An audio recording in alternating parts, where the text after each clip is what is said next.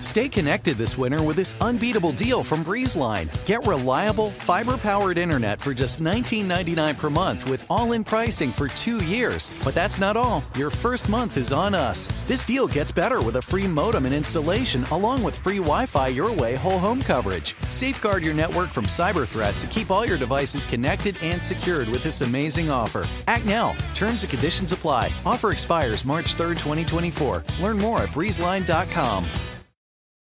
Think about all the things that's happened and LeBron to be so solid. So I think that the fact that it's like, oh, Bron's hurt, he's out.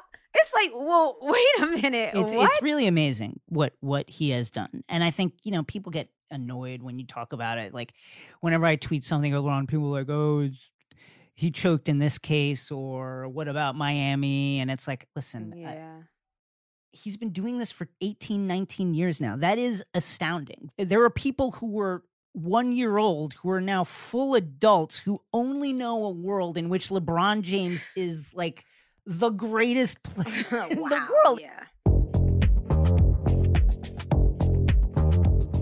March Madness time in the men's bracket. The Oral Roberts Golden Eagles put their heads down and went to work sucking Ohio State, and now Florida out of the tourney. The Loyola Chicago Gryffindors knocked off number 1 seeded Illinois. Shouts to Sister Jean. Never tell us anything bad about Sister Jean. And the Pac-12 continues to soar higher than Bill Walton's dreams as Oregon State eliminated Oklahoma State and top draft prospect Cade Cunningham. On the women's side, it's been chalk city with top seeds advancing across the board despite getting a second-class workout facility. More on that later. Plus, LeBron James injured, LaMelo Ball out for the season, and the Athletics' Chantel Jennings and author, chef, and now film director Eddie Wong will join us. I'm Jason Concepcion. I'm Renee Montgomery. Let's get it! And this is Take Line. Let's go! Let's go!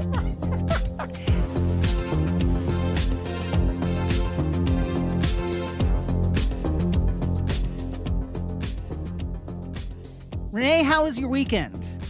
You were at a busy weekend. Oh, yes. March Madness is upon us, as you talked about at the top of the show. I see you, Oral Roberts. I see you. I've been calling March Madness. So on the women's side, called 2 games on Sunday, 2 games on Monday, 1 game on Tuesday. So yeah, we're rolling over here. How was your weekend, Jason?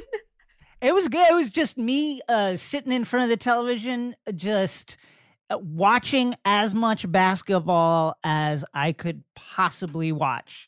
That and watching the new TV shows that came out, the Falcon and Winter Soldier and the Snyder Cut and all that stuff. It was just a packed weekend with a lot of basketball in store. That's the best kind of weekend, though. Good TV, nothing but time and snacks to watch it. Okay. NCAA tournament obviously is going on. That's been what the sports world has been talking about. That's what you and I have been watching. That's what you've been working. That's been your job, your hustle. This is, I can't figure out which one is the side hustle, which was the main hustle. It's all the hustle.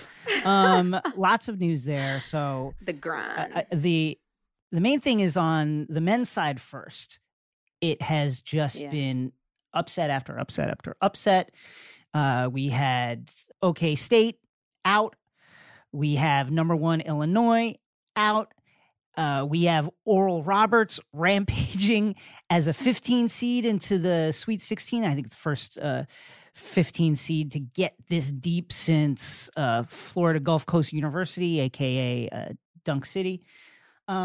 You're someone who has played in this atmosphere, who's taken part in this atmosphere. What do you think this upheaval has been about? Is this just like typical the madness, or is it part of just the kind of instability that we've seen throughout sports because of COVID this year? Yeah, it's the latter. It's the madness on steroids, and I know steroids is a sensitive word for sports. But it's the madness just amplified because you got teams who haven't started at the right time that you normally start, so you don't get your normal preseason. Then you have health and safety protocols where players are in and out. You're testing every other 2 seconds, worried about a positive test. not having your normal college experience, not in classrooms, not even eating in the cafeteria, a lot of teams. So it's all of those things. And then you throw in March Madness to just really sizzle the pot. And then you get upset city. I think on the men's side, because there's so much parity in a sense of typically on the women's side, the top recruits go to the top teams. On the men's side, a guy might think he's the greatest ever, so he's going to go to a school that you might not have ever heard of, and he wants to be Michael Jordan on that team. And so I think that's where you start to see those upsets on the men's side. What are your thoughts on that? That's a really good point. I think one of the things that that has been a real trend over the past several seasons is the lack of correlation between a deep NCAA run and some kind of bump in the lottery. Markelle Fultz, Zion Williamson, early exits, not appearing in the tournament, whatever. None of that really affected their stock. I think Cade Cunningham, same thing. Nobody's going to talk to him about the fact that OK State crashed out of the tournament. So I think that that's part of it. I think that because there is less opportunities on the women's side for promo, for getting eyes on the game, that a deep tournament run just becomes that much more important. Where with the guys, like, I'm not saying this played into like any kind of like lack of inspiration or a lack of fire, although the Cowboys missed a ton of threes, came out a little bit soft in the first half, and then turned it on at the end. But still, I think the fact that you're not like playing for your draft stock, I think that has something to do with it, at least for the teams like, with players who are hoping to see themselves in the NBA draft this year. I think that might have something to do with it. And to that point, in 2013, the number 2 Georgetown team at that time, they lost to Florida Gulf Coast. And Otto Porter Jr., as we all know, who's in the NBA now, was still selected number 3 overall in the draft. So that kind of, to your point, it doesn't really do much to a player's stock. And then the seedings were just weird. There was like a Loyola Chicago's great defensive team. The fact that they were seeded number 8 was just weird. I just think that there's a lot of weirdness. And then the other thing is, isn't this always what we want?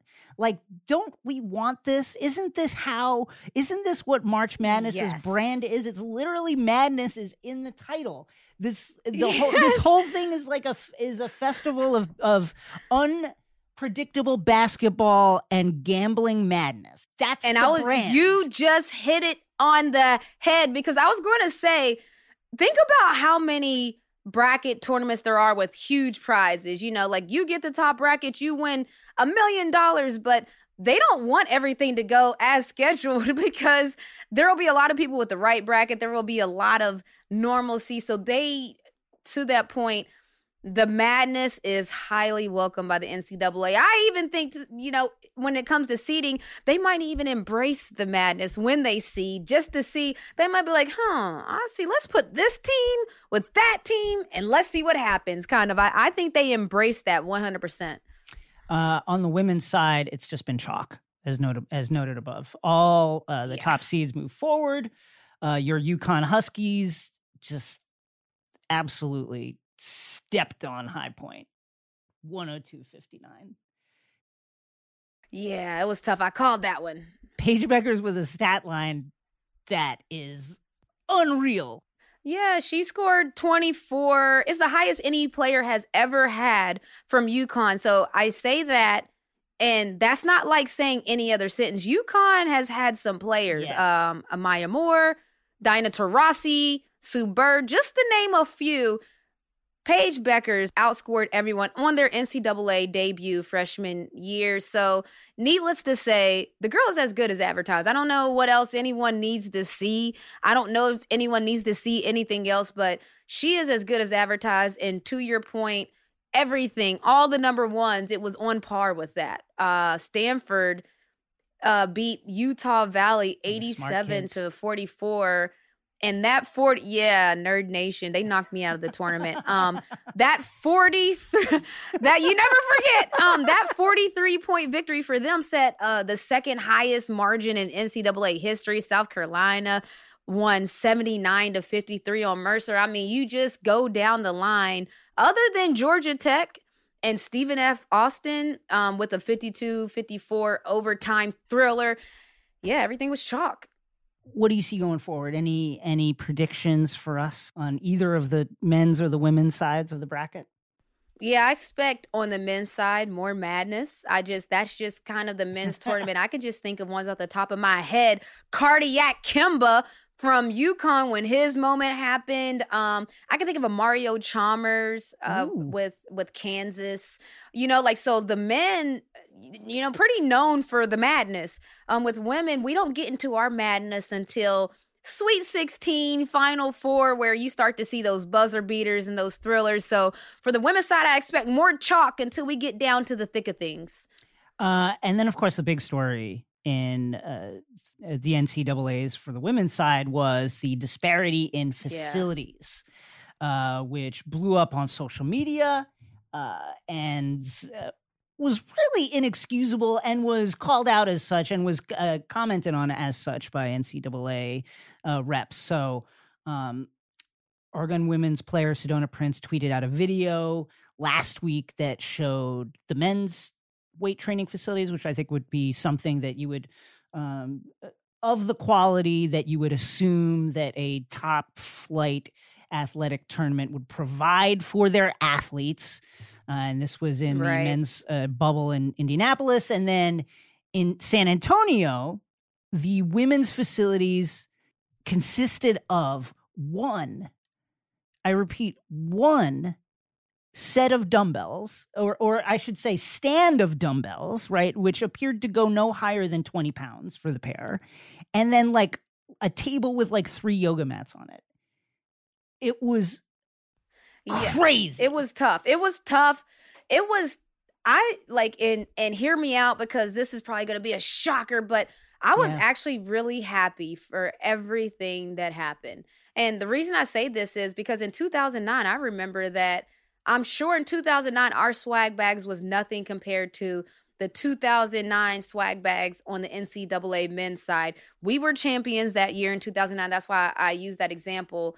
Went undefeated. And I'm sure that we were nowhere near what the men had on their side. This has been an ongoing thing for years now. So anybody that's been around women's sports, anyone that's been just actively paying attention to women's sports, you should be disappointed but not surprised. And so I love that this all came out because then it gave people imagery. Like you can say it till you have no more breath in you.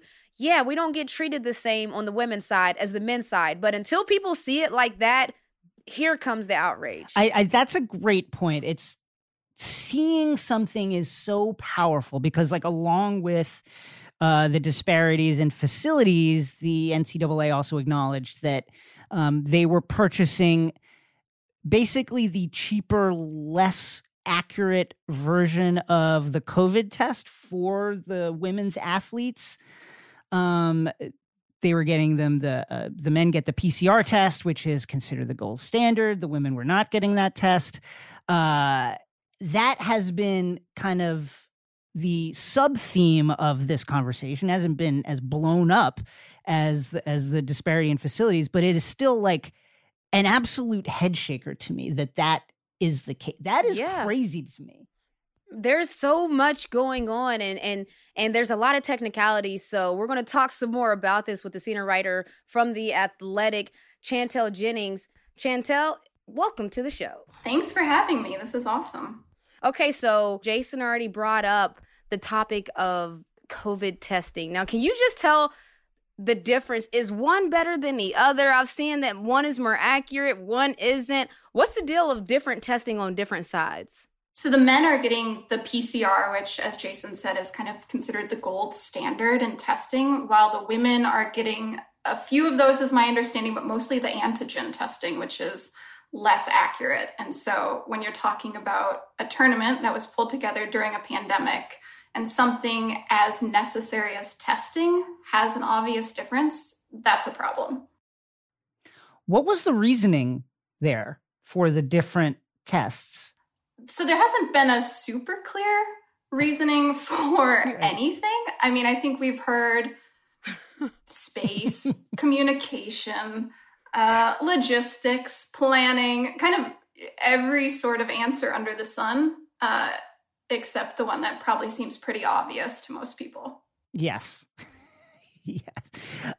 So I think the thing that is so notable to me about this situation is, first of all, it is inexcusable, which, various people from the NCAA have spoke out about, have admitted, I guess, that it was inexcusable. But like, to me, the thing that's crazy about the weight room specifically is that it would almost be weirdly better if they just didn't put anything there, because to put one stack of dumbbells means that people had to come and deliver that, then look around and say, yes, this is good. This makes sense. The one pyramid of dumbbells in a huge room and then a fold-up table with like 3 yoga mats on it.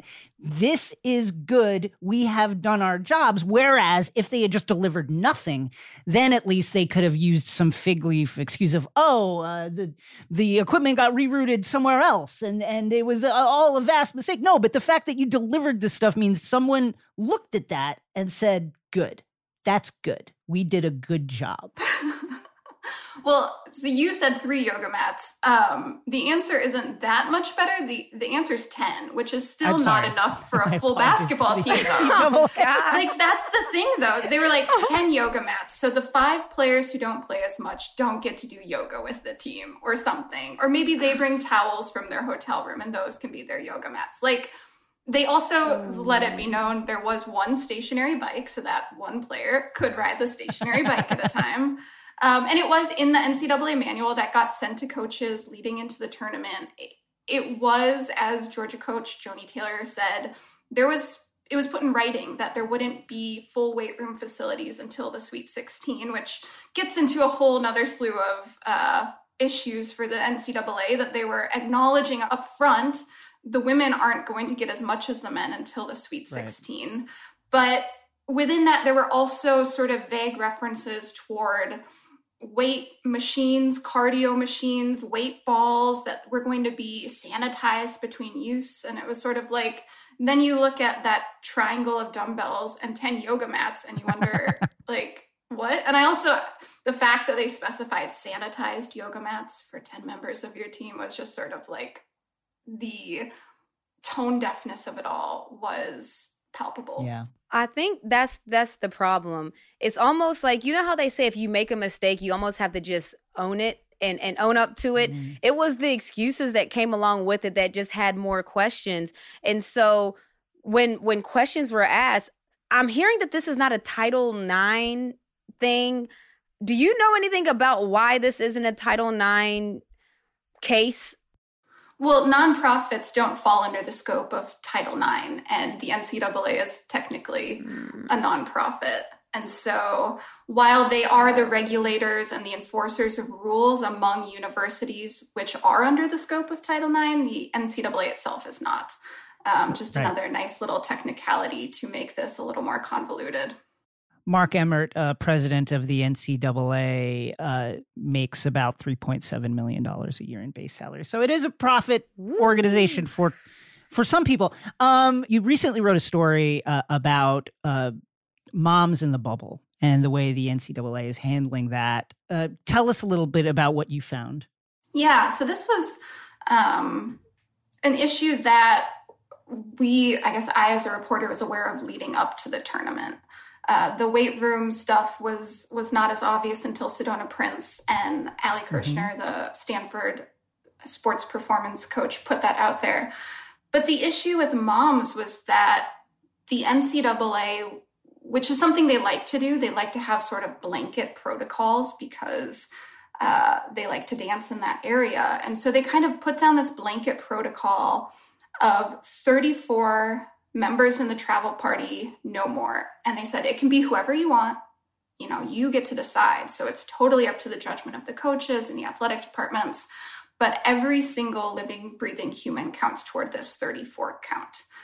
And the issue you run into is that you have a nonprofit that has been saying for years, we need to get more women into this profession. We need to promote and support women.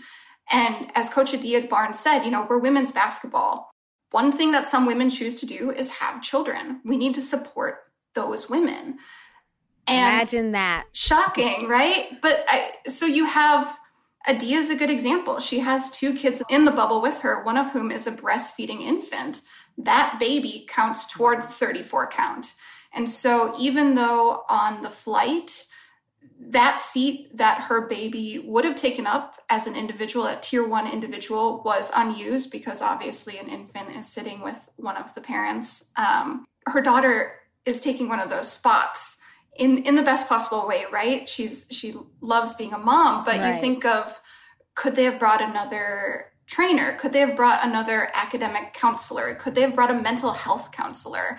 But because the NCAA had this blanket protocol of saying, no, this is how it's going to be, they are left without that. And then on top of that, if you did bring children into the bubble, there wasn't any outdoor space to start with. And so you're talking to these parents who have a single room. Her husband is an assistant on her team, so they have a conjoined room, but you have like a 5-year-old running around in your room while you're trying to coach in the NCAA tournament. There's no outdoor space. Finally, they now have some outdoor space. But the way I wrote about it was that the WNBA in the bubble welcomed moms. Yeah, definitely. The CBA, yeah. A big part of that was making the WNBA more accessible for families and moms. And I spoke to Terry Jackson about this. She said from the beginning of the bubble planning, moms and children were at the forefront of the discussion. And when it came to the NCAA, which had a roadmap from the WNBA, it kind of threw its hands up and said, this seems good enough. Yeah, so you hit it on the head. The NCAA has basically just said that they fell short on a couple things. That's kind of where they're staying at it. But let's just say money-wise in general, like, I know we don't have the numbers, but we could all assume that there just wasn't the same amount of dollars put towards the women's side as the men's side, correct? Yes. And I think, Renee, to your point, the differences between the men's and the women's game, what they're getting, it's not something new, but I think this season in particular, because of the bubble, there was a vacuum. And when normally these games would have been played on campuses, I assume you guys at UConn hosted quite a few early round games or at Mohegan Sun, but we did. But so normally it's at a college campus. So the facilities are what they are for that program, and it's the higher seeded team. So it's probably pretty good facilities. But right now, the NCAA had 2 vacuums, and it was their job to fill them. And if you just look at how they decided to fill them, it's pretty obvious where the priorities were.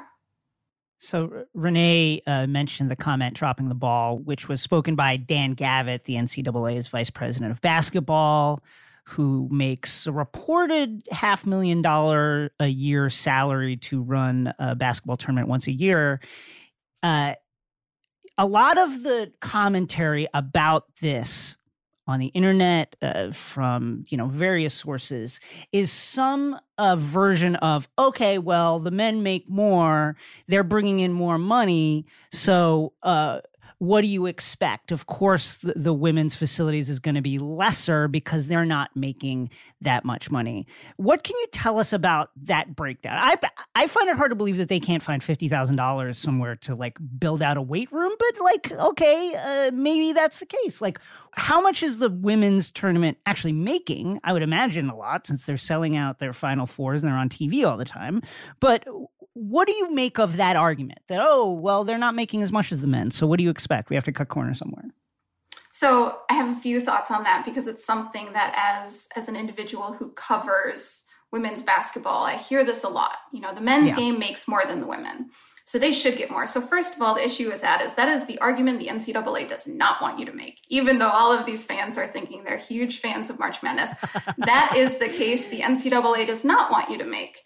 Because to acknowledge that the men, which their tournament makes quite a bit more, $800 million to $35 million a year in TV contracts more. So there is a significant difference. However, again, this nonprofit entity, which regulates sports championships for colleges, doesn't want you to look at a situation in which the sport is the same, the path to the championship is the same, the championship is the same, the only difference is gender, and say, but one makes a little bit more money, a lot more money, so they should have more, because that sounds a little bit not like a nonprofit should operate in that way. And the second issue I have with that argument is that it is really not a complete conversation to talk about revenue when you're not talking about investment.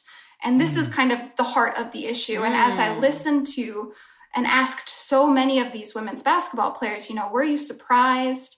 What were your thoughts when you saw those photos? Time and time again, I heard, not surprised. I'm a woman. I've played women's sports forever. This is kind of par for the course. And so when we talk about revenue without talking about investment, that comes down to a lot of different things. And yes, it is money, but it's also going back to sort of the excuses that the NCAA gave in terms of communication. Why wasn't there communication? You're telling me that not once there was a conversation in which Dan Gavitt facilitated something between the men's and women's championship committee saying, are the guys getting more than 6 dumbbells? Are they getting more than 10 yoga mats? There wasn't one time where that was made a priority. And then you talk about, again, TV contracts, where that's where a lot of the money comes from in college sports. This will be the first year that all of the women's games are televised nationally. Yep. It's been 40 years that the men's games have been broadcast by ESPN every year. Think about that. And so when we talk about that revenue without talking about investment, it's just such an incomplete conversation, and it gets to the root of so many more issues. And I think that's specifically why this has really struck a chord with so many women's basketball players right now. So good, Chantel. Yes. Yeah, that was really great. That was Chantel Jennings, senior writer for The Athletic, where you can find all of her work. Also follow her on Twitter at Chantel Jennings. We'll be right back.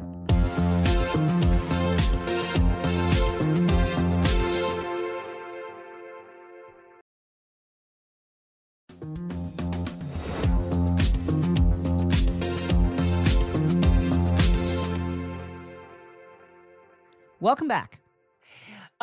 So as we were going to tape, some sad news in the basketball community came across the headlines. Elgin Baylor, 11-time All-Star, Laker legend, 1958-59 Rookie of the Year, also one of the first GMs who was black in the NBA. Just a pioneer in every regard. He passed away today at age 86. Really sad. I mean, Elgin, one of the forgotten, I think, players when we talk about like greatest to ever do it. Some facts about Elgin that I think are just like unbelievable. First of all, playing during an era when, the civil rights fight was absolutely going on. This is an article from 1959 from a newspaper in West Virginia where Baylor was scheduled to play. Shouts to West Virginia. Yeah. Kind of. I know. Let me just say kind of. Yeah, because we know what the story is. So this is so in 59, Elgin Baylor was scheduled to play basically a promo game in West Virginia. People paid between $800 and $1,000 to watch the game. And then Elgin didn't show. And a telegram to league president Maurice Podoloff in New York, ABC promoter H. Thomas Corey said the following. This is from the 1959 report. Quote, urged disciplinary action against Elgin Baylor of Minneapolis Club, who refused to play against Cincinnati here Friday night in protest of hotel segregation. Records show Minneapolis Club was advised on December 29th that segregation enforced at hotels is absence from the lineup, most embarrassing to us, and damaged our chances of promoting future NBA games here. They would eventually apologize, but this is the kind of shit that Elgin Baylor had to deal with for his entire career. And then how about this? In 1961-62, Elgin Baylor, he was called up to active duty with the Army. He was staying in his Army barracks in Washington State all through the week. And then he would, when he could get a pass to meet the Lakers to play with the Lakers, which was not all the time. He'd have to put in for a weekend pass, and then it would have to be approved. He would then fly regular commercial, like in 1961-62, to wherever the Lakers were and play with them. And in that season, he averaged 38, 19, and 5 assists. Just an incredible 38, 19, and 5. While with the Army. Yes, while with the Army, while dealing with racism, while dealing with and for people, I'm gonna assume you guys know sports, so imagine not practicing regularly with your team. You're not practicing regularly. You come back, you probably have to learn new plays, learn how is the team playing, how are they flowing, and to still drop 38, 19, and 5, just, I mean, that's an averaging that I love talking about the basketball because it makes all the other stuff so much more profound. That yes, he was in the Army, yes, he was doing these different things. Trailblazer, the first GM, to me, that's a big deal because even now in 2021, we're still fighting to get more representation in those positions. And so for him to hold that space in 1986 to 2009, I mean, we're still looking for progressiveness in that space. And so, rest in peace to a trailblazer. It's a great point because what this really should hammer home for everybody is this was not that long ago. Elgin Baylor was a professional NBA player, also serving his country, who would play road games and at various places throughout the country would not be able to eat with his team, would have to eat at the Greyhound station because of segregation in the country. Here's another fact about Elgin Baylor. Also fought for just pay for his colleagues in 1964. Famously, the All-Star game was supposed to be televised. It was going to be played in Boston. Elgin Baylor, among other player leaders, refused to take the court unless the NBA gave in on certain of their demands, including improved playing facilities, including stipends for when they retire, including better environments when they travel and less, more space between games. Elgin Baylor got all that. He put his career on the line and he got that for the other people. And Jason, let me just drop this nugget. A lot of the stuff that Elgin Baylor was fighting for, the women's game is fighting for now. I mean, everything that you're naming, all the things you're talking about, we fly commercial, so we still fly commercial to a game. I've had games where I land in the city, we're on a back-to-back, and I go from the airport straight to the gym to play the game. And this is not 20 years ago. This was 2 years ago when things like that were happening, 3 years ago. And so just to show you there's a progression, because a lot of times people always love to look at the women's game and be like, oh yeah, you're flying commercial, you should. Everything starts at a certain place. And so the women's game, we're at that place where now we realize, okay, we gotten to a point where we do want to demand more. And that's why this new CBA was big for us. But that's why I call him a trailblazer, because he was blazing the trail at that time for minorities in the NBA, because it wasn't the norm then. And people are probably like, how is that possible? Yeah, everything is normal until it's not, until somebody tells you, this is not normal. Can we change it? And so he was that guy that at every turn was like, I know this may seem like the norm, but it's actually not acceptable. Let's change it. Rest in peace, Elgin Baylor. In other news, lots of NBA news going on while the tournament is also going on. LeBron James injured against your Atlanta Hawks. High ankle sprain. Seems like he's going to be out a number of weeks, perhaps a month. I think the backdrop of this, other than, it's so rare to see LeBron injured, is, man, the MVP race is just wide open now. Everybody who is a top MVP candidate, Nikola Jokic, LeBron James, Joel Embiid, James Harden, have some kind of argument against them. Jokic, the Denver Nuggets, frankly, are not winning at the level that you would expect an MVP player to be elevating their team to. LeBron James now injured, going to be out for a month or so. Joel Embiid also injured, going to be out for a couple of weeks. And then James Harden, dogged it in Houston until he got traded to the Brooklyn Nets, where he's been fantastic. Who's your leader in the clubhouse right now for MVP right now? Twofold. So I'm going with a Damian Lillard. I'm like one of those people that I don't care the numbers. Right. So for me, I'm like, who is like, if you just talk to NBA players, who is a player that they know is like a certified, we call it dog, and we mean it in the best way possible. Like they got that inner fight that you don't really want to see them. Like you don't want to match up with Damian Lillard in the playoffs. I know that. You know that. I don't know if we would say the same about Giannis Antetokounmpo. I just don't know. I don't know if we would say the same about James Harden. Just if you look at who do you want to match up in with the playoffs, I would say if I'm looking at a list of Damian Lillard, James Harden, Giannis, Embiid, LeBron, and Jokic, well, the two names that pop out to me personally is LeBron and Damian Lillard. And so since LeBron is going to be out for an extended amount of time, I understand that shifts the conversation. So yeah, I just look at it from the baller test. Like, who do I not want to match up against? It's Damian Lillard for sure. For me, I still feel like it's Joel Embiid. The Sixers are winning with him gone, but they're eking it out as evidenced by this weekend in the absolute injustice that was perpetrated on the New York Knicks with the Sixers winning down the stretch due to a foul call that I think was just one of the most foul things that's ever happened on a basketball court. But I think that it's probably still Embiid, especially if he, if he's not going to miss that much time. Bill Walton missed 24 games and won the MVP in 1978. Allen Iverson missed 11 games when he won in 2001. I have a question about those missed games. Okay, so should there be just a rule that if you don't play in X amount of games, you're not eligible? I think there is that rule, but I'm just saying, like, for instance, LeBron might miss the month straight, right? Which could be, let's say, 20 games. Well, Joel Embiid has already missed 12 games so far this season. So if you sprinkle in 2 games here, 4 games there, what if Joel Embiid and LeBron end up having the same amount of missed games, but Joel Embiid's was coming and going, LeBron's was one big chunk?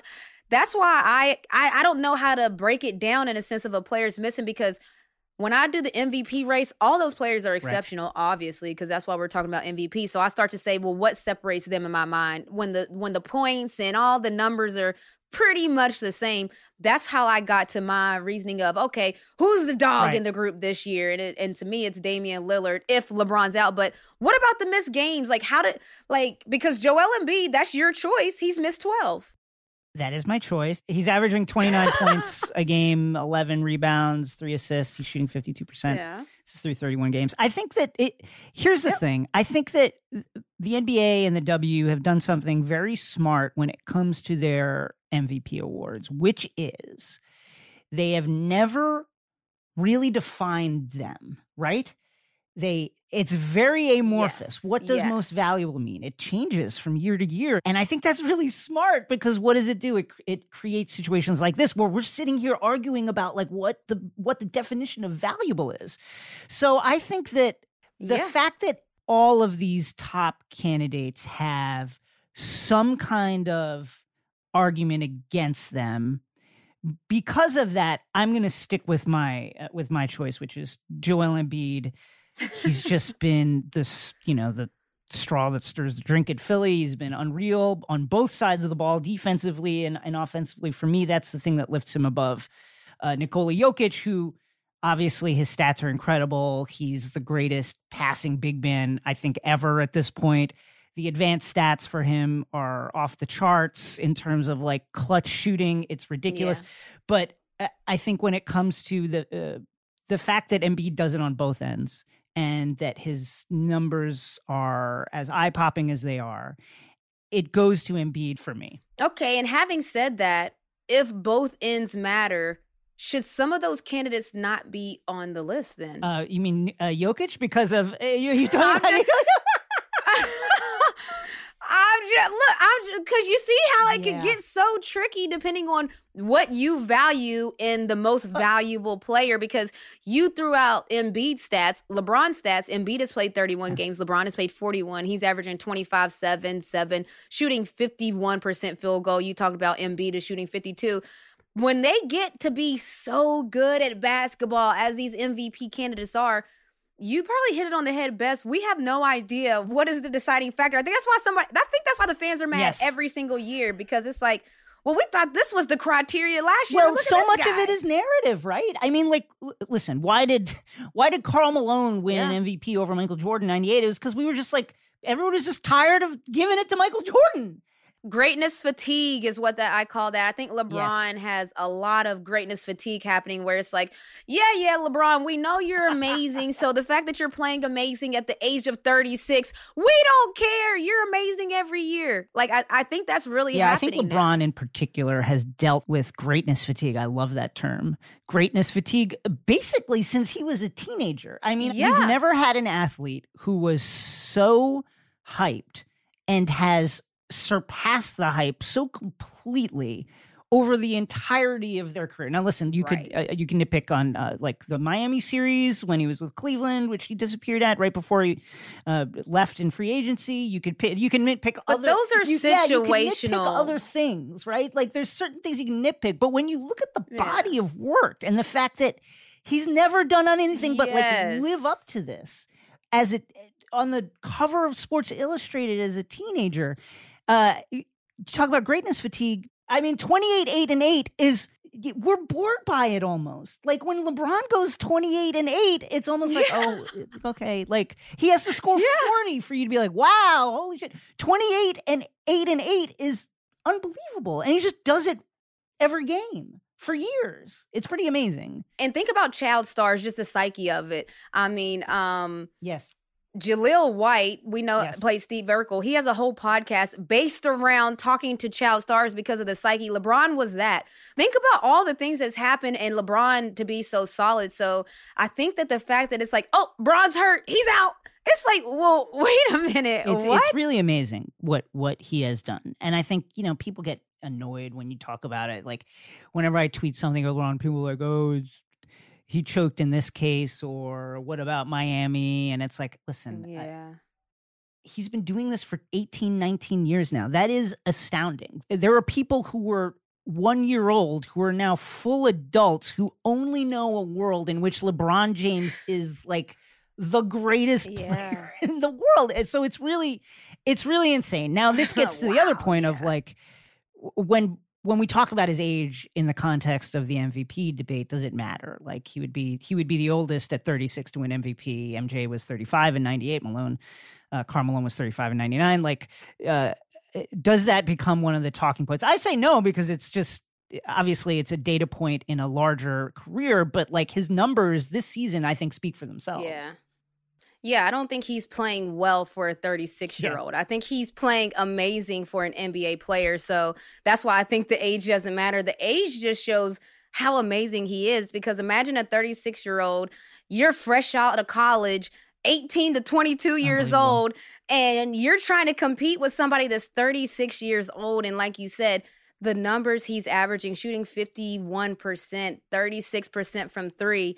Like, it's really wild if you think about it. But, I mean, I get it. And it's great for the NBA because every year, because the NBA and the WNBA don't define what the V in valuable means, the world may never know, I guess. We will never know. It's just up for debate. I mean, the Hornets played the Lakers recently before LeBron got hurt, and LeBron was gushing about LaMelo, who's injured himself. We'll talk about that in a second. But it's wild to me that LaMelo, imagine being LaMelo and have to line up against a guy who you've been watching your whole life and is still cooking people. It's not even like, you know what I mean? Yeah. It's not like, oh, I'm about to bust this old man. He's still out here boiling people. It's crazy. Oh, yeah. It's not an old, like, you call him an old man, you're just being a hater, because he definitely doesn't play like one, is what I'm saying. But yeah, LaMelo, that's a tough blow. Really, I mean, because we're talking about MVPs. What about Rookie of the Year? How does that work for LaMelo? He might be out for the season, they're saying. We don't know, but we all know that he was one of the top leaders for Rookie of the Year candidates. I know that. He made the Hornets must watch for me.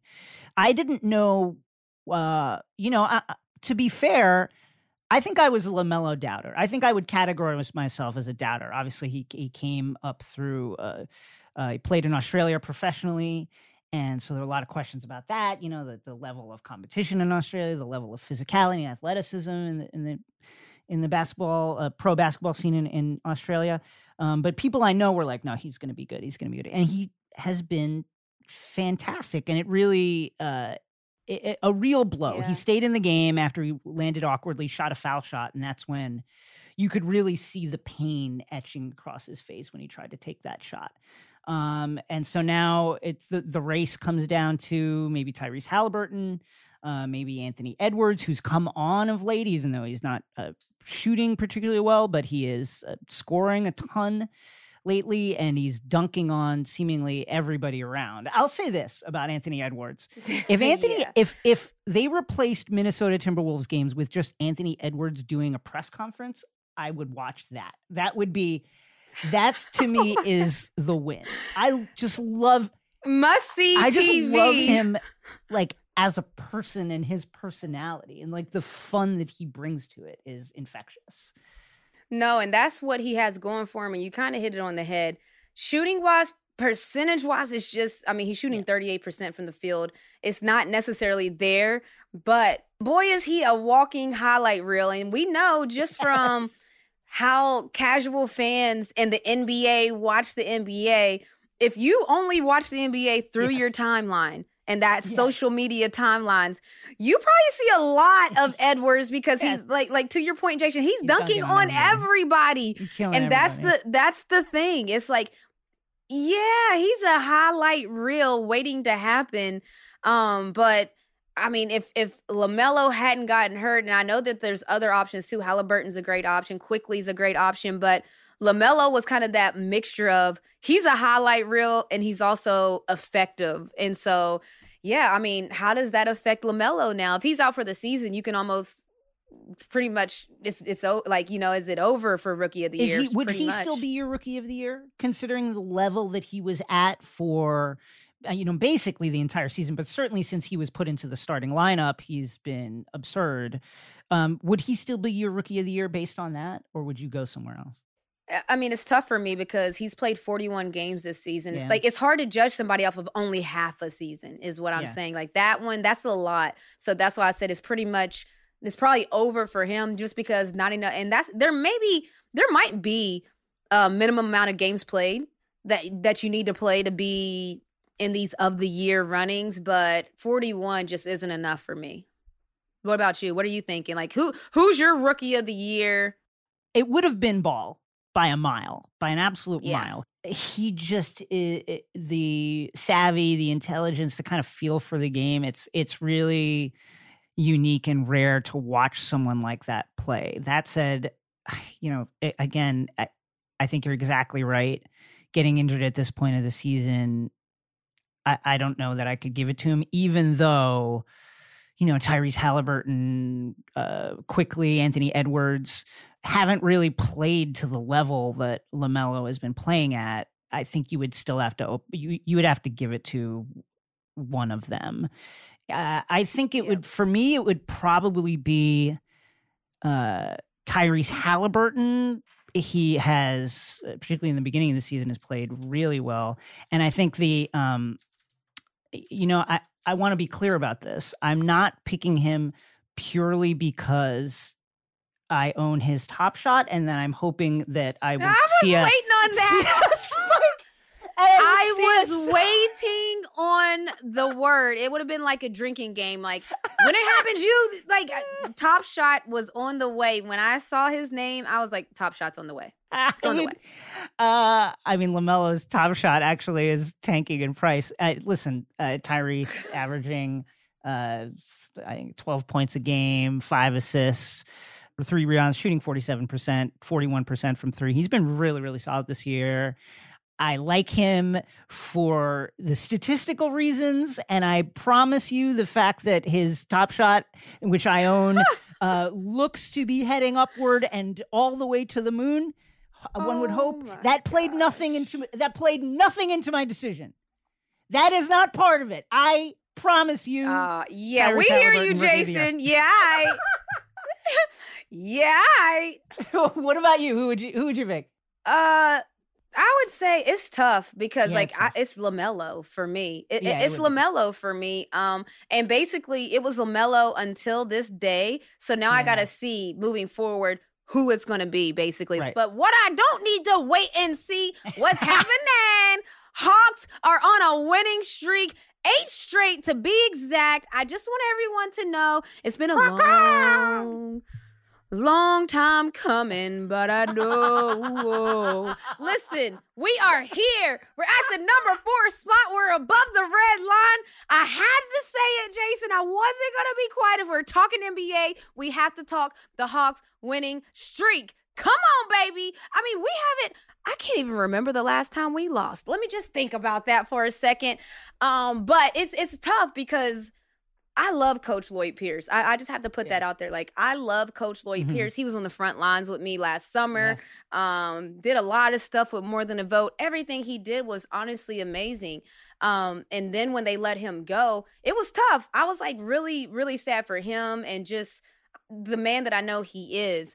And then the Hawks, apparently, I don't know what was going on, but the players, it's not like we got a whole gang of new players. It's not like we got a new team, players back from injuries. We're still waiting on DeAndre Hunter. And we just took off. I mean, we took off under interim head coach Nate McMillan. This is our longest winning streak since December 27, 2014. Could that be? I mean, I'm sad to even say that, but here we are. We are here. How do you feel about that, Jason? Because I know you being a Knicks fan, you have to enjoy my excitement for this because this is just, come on. I am still reeling from the Sam Cooke drop at the top of this category.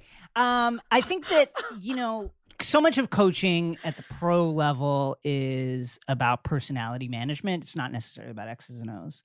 I think that a lot of the stuff that Lloyd wanted to do, which is kind of democratize the offense a little bit more, get Trey off the ball a little bit more, have him, ready to catch and shoot on the weak side where he could just, devastate defenses as they tried to catch up to the ball. I think that it seems pretty clear from some of the comments from Hawks players and some of the other stories that I've read that I think he just pushed a little harder than the players maybe were ready to go. It's not necessarily that the scheme was bad.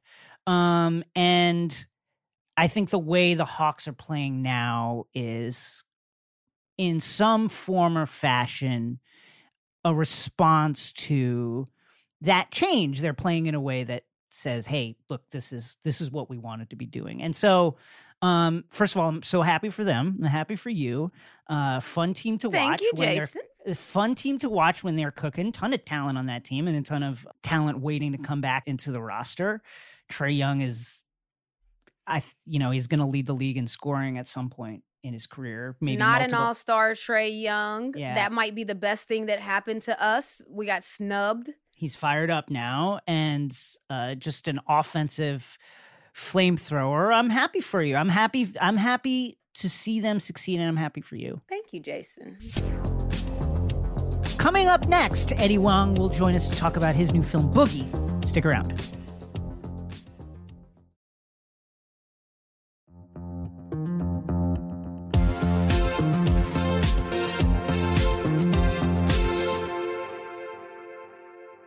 No one believes in an Asian basketball player. Have mercy on my soul. It's a joke in this country. We can cook, clean, count real good, but anything else, we pick last. Cause I got it on me. But if you stick to our plans and we beat Monk, we'll get our shot at the NBA. Look, have mercy on me. That was a clip from Boogie in theaters now. Boogie is the story of Alfred Boogie Chin, a basketball phenom living in Flushing, Queens, a.k.a. the best Chinatown in New York City, who dreams of one day playing in the NBA. It was written and directed by our next guest, chef, host, and author Eddie Huang.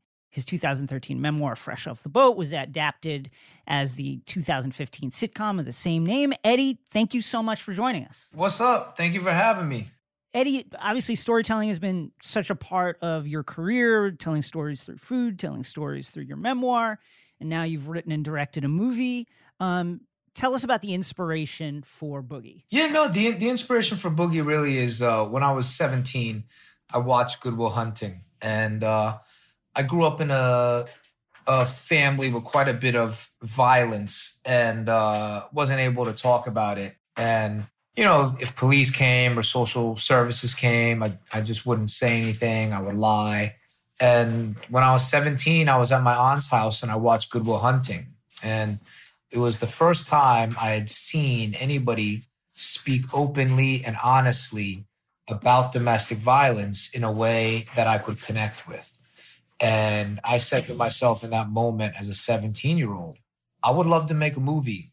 I would love to write it. I would love to direct it. And I would love to make something so that another kid at that age will be able to watch it and feel less alone. Because that movie really changed my life. That movie made me feel like I could speak about things. And I think I've been speaking very loudly ever since then. Okay, so you knew you wanted to make a movie, but you went into sports and you made a sports movie. There's a lot of sports movies out here. I'm just curious, why basketball, the sport you chose to have the story of your main character, Boogie, be in? Like, why did you choose that avenue? Yeah, it's a good question. You know, for me, basketball was my way to experience America. It holds a very special place in my heart. I lived in a very traditional Taiwanese Chinese home. And, you know, like we didn't even speak English in the house much. And everything we did, it felt like we weren't even in America. But when I stepped outside, you know, on the driveway, I played ball with my dad and played ball with the kids in the neighborhood. That felt American to me. And that was my way to make friends and connect with other cultures and see how we approach things differently. And also because, you know, Asian American men are, you know, many times emasculated in this culture. We're not expected to be good at anything physical. So I felt like setting that challenge up and landing this story in the world of basketball was really the only option. Like I can't see it being anything else. Perhaps boxing, but basketball really is more universal, and it's a bit of a team game. Boogie, like yourself, is growing up in a traditional household. He says at one point that he feels like he's got, 5,000 years of culture running through him, and it's you've espoused the same sentiment. Do you feel that way whenever you work on something that's authentic to your background, that you've got like all this history that's coursing through you? Yeah, I do. I really do. I really do feel connected to my parents and grandparents and ancestors, and also that I'm standing on the shoulders of giants. I still read like 5th century Chinese philosophy.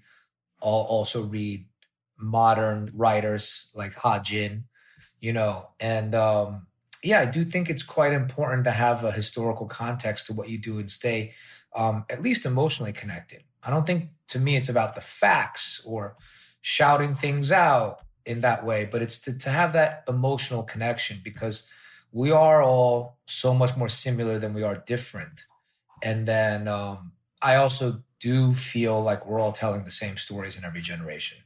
A lot of Boogie's struggle is balancing that traditional upbringing with an American style, with trying to integrate with American culture. What was that like for you, trying to balance that? It was difficult. It was very difficult because you have your family's expectations and you don't want to let them down. And it almost feels like death to let your parents down. But I started to understand you only get one life in this body, in this moment. And while I do have a responsibility to my parents, my culture, there's a responsibility to myself as well. And I would seek out culture. I would seek out communities that were interesting to me, or I felt were looking at the world from a different angle and had a different type of wisdom or knowledge to impart on the world and myself. And I didn't stop myself. I wasn't like, oh, my parents will be disappointed. My parents don't like me going to this neighborhood. My parents don't like me interested in like this type of culture or music. I really think it's important to engage all of America and participate in this experiment. So you actually talked about reaching out to different cultures and tapping into all kinds of different ones. And Pop Smoke had a great performance as Monk in your film, and rest in peace to Pop Smoke. He passed away last February before this film came out. But what was that experience? What has that experience been like for you? You were directing the film and he was acting in it, and now seeing the performance in the final cut. Just what was that like? It's pretty hard to capture on a podcast and tell you. It's a very it's a complicated feeling. There's a lot of joy for Pop for his performance. There's a lot of joy in seeing other people respond to him and see how talented he is. And there's a lot of responsibility in kind of presenting his final work in a lot of ways. And then there's just like sadness because he's not here. Eddie, your memoir, Fresh Off the Boat, was, as we noted above, turned into the ABC sitcom of the same name. You've been really outspoken about Asian representation. I think for a lot of Asian Americans, for myself included, you represent Asian representation to a lot of people. Fresh Off the Boat was a real turning point in TV in terms of representing Asians on television. What do you feel the state of Asian representation in film and TV is now, and where do you see it going? I think it's growing. I think it's changing. I think there's money to be made in it. And anytime there's money to be made in something, you need to be careful about who you're allowing to make that money and who you're supporting in making that money. I think it's quite easy to see the people who were 10 toes down from day one, the ones that are speaking from an honest place, that are being vulnerable, that are taking on the actual responsibility and duty of representing your community and talking about the things that are difficult. And then there's the people that are kind of just selling their skin. And, you have that in every group. You have that in every movement. And I try not to pay as much attention to it. I just kind of continue to make time and space in my heart and mind for the people that I think are being real, even if I disagree with them, and like, for instance, Andrew Yang. I really didn't like his article last year talking about, we need to be more American. We should like wear red, white, and blue. And I was like, look, that was a pretty ridiculous article and a pretty ridiculous solution. But I think at the heart of it, Andrew Yang, I knew exactly what he was trying to say. Right. I wasn't sold on Andrew Yang being the messenger. I also felt like Andrew Yang at the time when he was running was like running on a very economic platform. Yeah. And I was like, look, man, of course you're Asian. Of course you're going to come from this economic perspective, but like you should think about what others expect from you. And at times preempt that. Like maybe you should have done a little bit more work with the Black, Latino, gay community, women community. Do you know what I mean? Like the Asian community is very, very small. Our perspective represents a small group of people in this country. And while I think it's a potent one and it's a powerful, necessary perspective, I hope that Asians in America include others in our movement. I'm very inspired by the Caribbean. A lot of Asians were sent to work on the Panama Canal. Chinese people, Indian people, Black people. The Black people were slaves. They were dragged there, against their own will. The Asians were coolies, and in many ways they were slaves or indentured servants. But you see in the Caribbean how Black, Latino, indigenous, Taino, and South Asian people have lived amongst each other for quite some time. And you have wonderful quotes from Trinidad, quotes from Jamaica. We're all on the money. When you look at Jamaican money, you see indigenous people, Black people, Indian, Chinese people, and it's, out of many, one people. And when Americans are like, I don't know how this is going to work out. I don't know how we're ever going to get along. It's actually happened in many other places. And one of my favorite Easter eggs in our film is the Mr. Chin song. And the movie starts in a very, very traditional Asian way. It's my mother is the fortune teller, and you're reading the fortune. And after the title sequence, going through Flushing, you land in a town car with two like Asian uncles that are very street cultural, clearly influenced by Black culture and inspired by it. And they're listening to Mr. Chin by Yellow Man, who is an albino dancehall artist. complaining about the way Chinese shopkeepers treated him in Jamaica. And I love it. I love that song. I love that interaction. I think it's totally fine to complain about Chinese shopkeepers or Korean shopkeepers. I mean, we have a tendency to go into other people's impoverished neighborhoods and sell them fucking drinks that are giving them diabetes. Do you know what I mean? This is what we've done. So it's great that somebody from the Jamaican community speaks back. And it's a conversation. It's important to have conversation. It's important to bring these things up. And it's important to show that, like, at any moment in time, you can be the dominant culture or you can be the oppressed. And it doesn't matter what color your skin is. Anyone with power can end up a terrible white person. And so I try to have moments like that in my films, which aren't so like it's just about Asians. Because, man, the world is really big and we're all so much more similar than we are different. No, and that's it. That's exactly it. And you have such a unique perspective on just everything. The Caribbeans, I love that because as you were explaining it, I could start to see it, just knowing different people that are a part of the Caribbean culture. So what other stories are you hoping to tackle in your future projects to bring to life? Oh, that's a great question. I wrote this story called Tuna Melt that it takes place in LA and it's about a hitman who, he's like in the scene, because like I know gangsters that are in the scene. I know street dudes and we all know what they do. Coke dealers that are in the scene. And it's like, we all know your job. You never gone to jail. You're good. You get to practice your quote unquote craft. And you're at every party and everybody knows what you do. And I was like, I think that's a pretty interesting existence.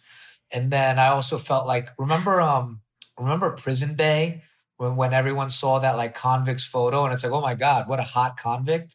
And he became like a model when he got out of jail. I was like, I love this trajectory for somebody's career. And I love this concept of morality where it's like, when you're not hot and you're not cool, we want to throw you in jail. But if you are hot and you are cool, I'd love to have your baby. You know what I mean? And so Tuna Melt is very much about a character who had a very, very traumatic incident in his childhood that drove him towards a violent life as a hitman. But he's actually a very charming, attractive guy who people in the scene love and think is cool. And he's like, could I be Prison Bay? And it's kind of like in the middle of his hits and in the middle of his jobs, he's like contemplating his next step and his future and how he's going to parlay. And it's also a commentary on like our world with social media and brands. Do you know what I mean? Like everyone's like, oh, what's my next move? What am I going to be next? And so it's a movie about all those things. But at the end of the day, Renee, I love your question. I'm just interested in character. I read Mark Twain's autobiography as a kid, and he said, every single character I write is somebody I actually know. And every character I write is based on somebody I know or something I've done. And I get obsessed with like a person or a character, and then I build a world around them. And that's what happens. Finally, you're a Knicks fan. The Knicks are pretty good this year. How you feeling about it? How you feeling about the team this year? I feel great. I feel wonderful about the Knicks. We've blown 2 games to the Sixers for no goddamn good reason. The refs are a big part of it. Refs. But I also think Julius, since he became an all-star, is like he's got a little battery in his back and he's like arguing with refs more. And I think I love Julius. He's the man, but he needs to just focus on the game. RJ is playing a lot better since Boogie came out. I was complaining about RJ because RJ had no jumper until March this year, but he's hitting. I love that Tibbs is sometimes starting Burks over Reggie Bullock, which I think we need to do more of. And when Derrick Rose comes back, I think we're a much different team. We need Derrick Rose back. That means quickly as a flamethrower off the bench. I would like to see us make a move, though. I think we could use more shooting. Who are you thinking? Use shooting. Bradley Beal. Who you think? Who would you like to see there? I love Bradley Beal. I would love Bradley Beal. Every trade deadline, I feel every team should inquire about CJ McCollum because eventually the Trailblazers are going to have to do the right thing and blow that team up. And it's because him and Dame duplicate each other, and they're both phenomenal. But like, I'm a big just call and see what's up with CJ like every year. And then Buddy Hield's hanging out there in Sacramento. They not doing shit. And I like Buddy, so I would call about Buddy Hield because we need shooting, you know? I think we have a point guard of the future and quickly. What about anybody from the Houston Rockets? Yeah, I like the Rockets. You know, the Rockets got dudes, but you know, Eric Gordon's a good player. There's but a good one. You know, John Wall's contract is ridiculous. You don't want that. Yeah. Oladipo, I don't know. Oladipo's always hurt. Like, I don't believe in his knee. I love Oladipo as a person, but like, I don't want to max out Oladipo. I think Oladipo wants a lot of money, and I think Oladipo wants to be in Miami. You know, so yeah. For me, it's Eric Gordon is a guy like Eric. You know, Eric Gordon showed up in more games in the playoffs than James Harden did at times. You know, like when the Rockets had their backs against the wall, Eric Gordon had them big game 6s, big game 7s. James Harden just he was looking he wanted off the court. Lou Dort had him in handcuffs last year. Now, Eric Gordon is a baller for sure. He's a baller. Yeah, I like Eric. Yeah, I like those underrated guys. I don't want it to like sell the farm because I think our better years are ahead of us. But I think a nice little playoff run. I think if we get one piece at the 2 or the 3 shooting that can play defense, I think we could win a first round series, get these guys some experience. So I would like to do that. And we got the Mavs pick next year. So hopefully, like, you know, the Mavs, I hope Luka just kind of tanks. I love it. I need the Mavs to lose more than anything. Absolutely. Eddie, thanks for joining us. Boogie in theaters now. Please go see it. Yes, Eddie. You're the best. Thank you. Thank you so much, guys. Take care. Thank you for having me.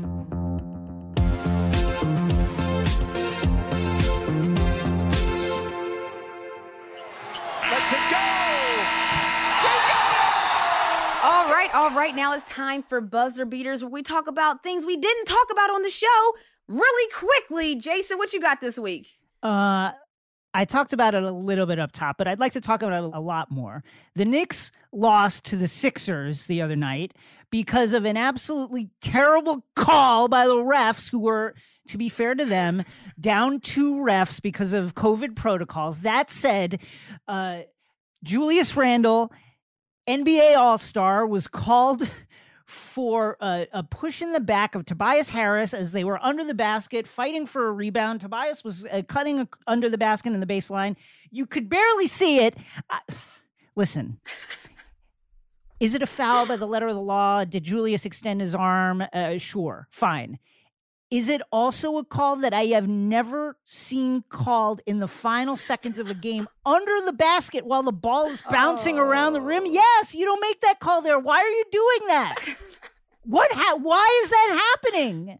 Come on, that's just fighting for positions. I can feel your pain. It was awful. And I'll just say this. It is a mark of how wonderful this Knicks season is that I actually feel something this strongly. Usually I'm just dead inside by this point in the season.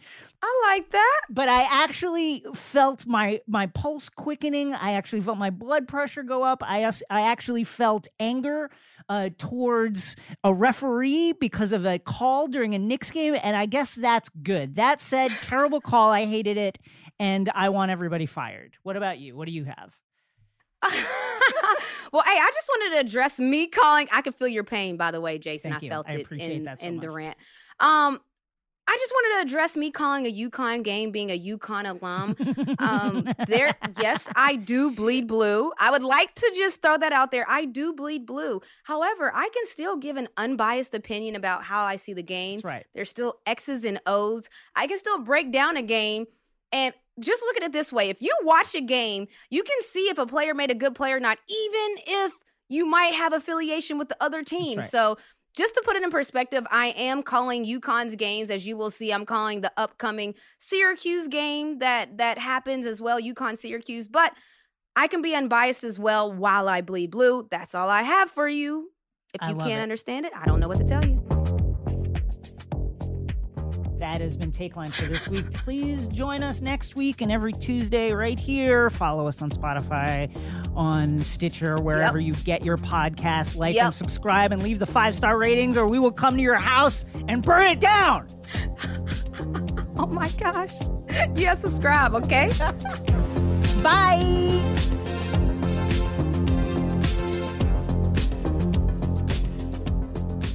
Take Line is a Crooked Media production. The show is produced by Carlton Gillespie and Zuri Irvin. Our executive producers are myself and Sandy Gerard. Our contributing producers are Caroline Reston, Elijah Cohn, and Jason Gallagher. Engineering, editing, and sound design by Sarah Gibble-Laska and the folks at Chapter 4. And our theme music is produced by Brian Vasquez.